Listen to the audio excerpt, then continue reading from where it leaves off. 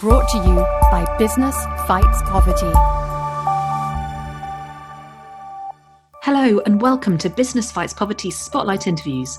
I am Katie Hyson, Director of Thought Leadership.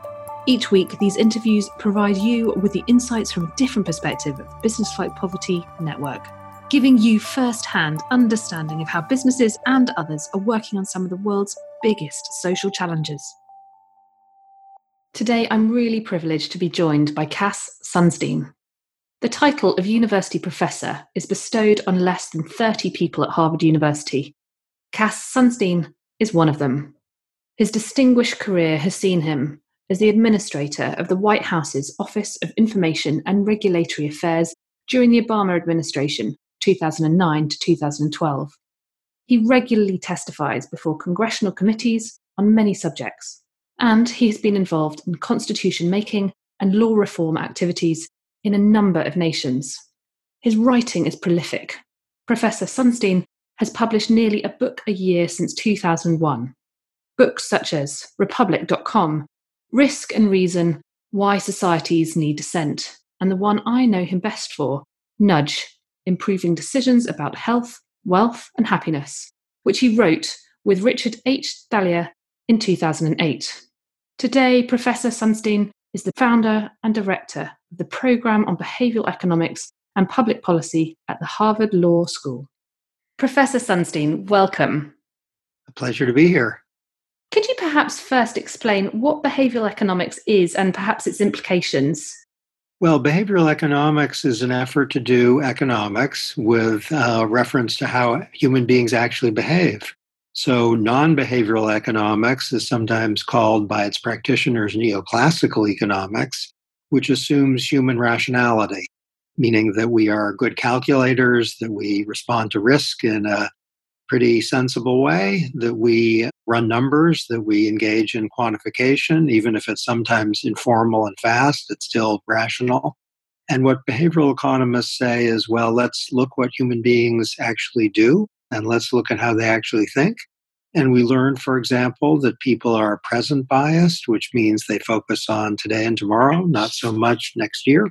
That people are often not very good at assessing risk. They think about whether an event comes readily to mind, which means if they can think of a case where people got sick or lost money, that will assume a lot of salience in their minds, which might mean that they will exaggerate a risk. And if they can't think of an example, they will underplay a risk and sometimes get themselves into big trouble.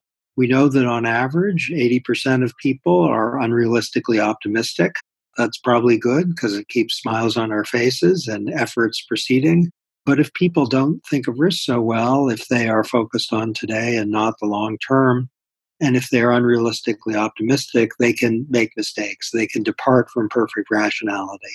And behavioral economists use ideas of this kind in order to make predictions about what people are going to do, and also in order to make prescriptions about how to keep individuals and companies out of trouble, and with luck, out of poverty.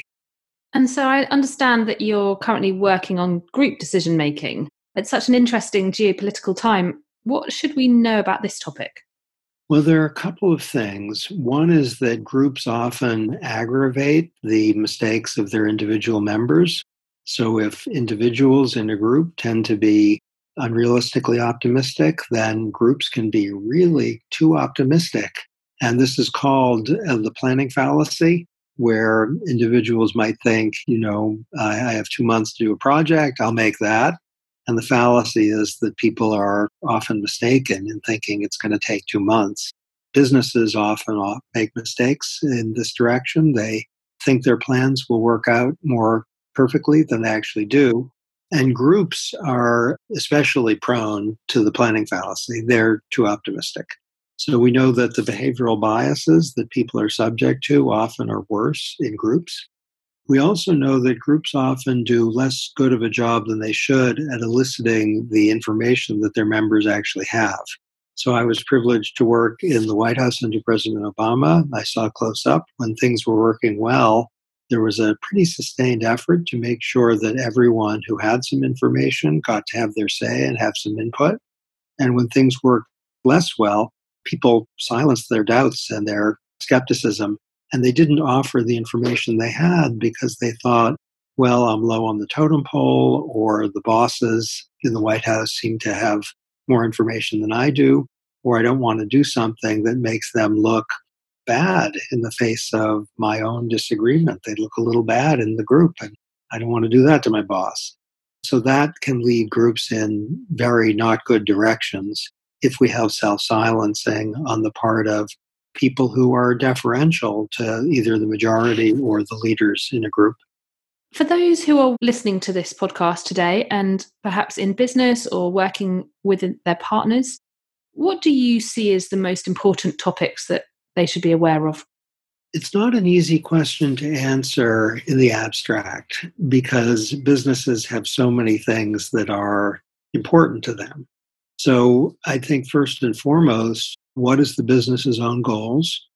And the obstacle to achieving those goals probably is internal. It's probably that either the group is not processing information well, that they're too optimistic, that they're not focused enough on the long term, that they're not focused, if it's a large company, particularly on the well-being of their employees.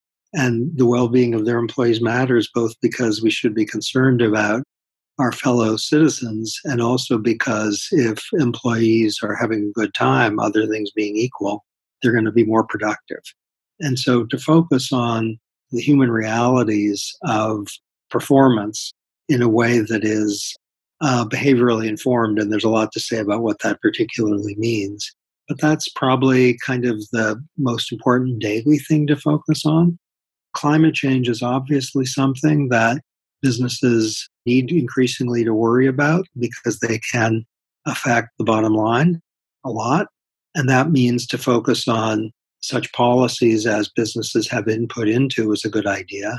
And also to build resilience against the coming risks. We're seeing this particularly in Australia, where the risks are very severe. And it's hard to build resilience against fires, but you can do some of that. And there are things that are kind of metaphorically fires, meaning it's going to get hotter, that are things you can build resilience against. Businesses also, I think, should be thinking kind of in the large about sustainability, which means, of course, under the UN Sustainable Development Goals, relief of poverty, water quality, air quality, sex equality, a lot of words ending with the syllables quality. And these are things which are important to businesses, both because they can affect economic growth for businesses and also because they're the right thing to do. And if you have a little extra money to use them in a way that is in the social interest, can be economically beneficial. And even if it's not beneficial economically, it's the right thing to do. And as per the title, perhaps, of this podcast series, Business Fights Poverty, but also something you just mentioned around climate change, we see that global CEOs are ranking climate change as the biggest threat to businesses. But it's perhaps taken Greta Thunberg leading 6 million people in 2019 to strike for climate on one day to generate a sort of feeling of real action. From the research and insight that you have worked on, and I'm thinking particularly about your kind of nudge work, your nudge theory, what would be your advice to change makers within businesses in order to continue the momentum to engage people around climate change or indeed around other societal issues? I was lucky enough, to work on climate change in our government. And in that position, I worked closely with European counterparts on issues that include climate change. So there's a Regulatory Cooperation Council, which involves Europe and the United States, that thinks a lot about climate change, more so under President Obama than under President Trump, but still it's a priority issue in important domains in multiple nations in North America and Europe, of course. And the thing to think about there, I think, is the full assortment of tools that can be used and are being used to reduce greenhouse gas emissions. And while the protests are, very much in the news and they create a headline, I think we've exaggerated their importance in getting businesses to change compared to other things, including the day-to-day thought that, we only have one planet and we only have one atmosphere, and it's doable to reduce greenhouse gas emissions. And you can do this in ways that are small, but in the aggregate can add up. If you run a hotel, you can reduce energy use, which reduces greenhouse gas emissions by, for example, telling hotel visitors, we're only going to wash your sheets or your towels every 2 days or every 3 days, unless you want us to do it every day. Then we'll do that. And that shifting the default amount of washing, that's a nudge, and that can have a big aggregate impact on energy consumption. You can make very clear to people who are deciding what car to buy that some cars are better for the environment than others. And if you're just using information and moral suasion, then we're talking about a nudge. And countries all over the world are doing this, and the impact in the aggregate, again, is not small.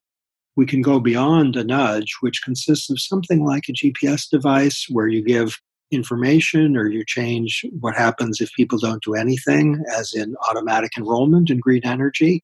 That's something that can produce a very large impact in reducing greenhouse gas emissions. For business, you can just choose solar or wind as your energy provider. And that, if it requires affirmative choice, it can be pretty easy. It's profoundly to be hoped that it's easy. Or you can use carbon offsets you can make a commitment. We're going to be net zero in the next year. And for business to commit to net zero, that's dramatic. And it's actually doable given the range of offsets and the opportunity for energy reduction strategies. Here's a tiny thing. Make all your printers default set to double-sided rather than single-sided printing. That saves a lot of paper. It reduces the environmental impact. It's not going to, eliminate climate change, but President Obama has a phrase which he used in the White House a lot, which is better is good. And the climate change problem is so large that it's tempting to think anything I can do is small. And that's usually true for small companies and individuals at least, but better is good. And a contribution in the direction of better also sends a signal to others if it's publicized. And that net zero idea can be an aspiration that could do a great deal to reduce warming by, let's say, 2100. Professor Sunstein, we're also really keen to understand and know the person a little bit better. So a couple of questions, if you don't mind, about you.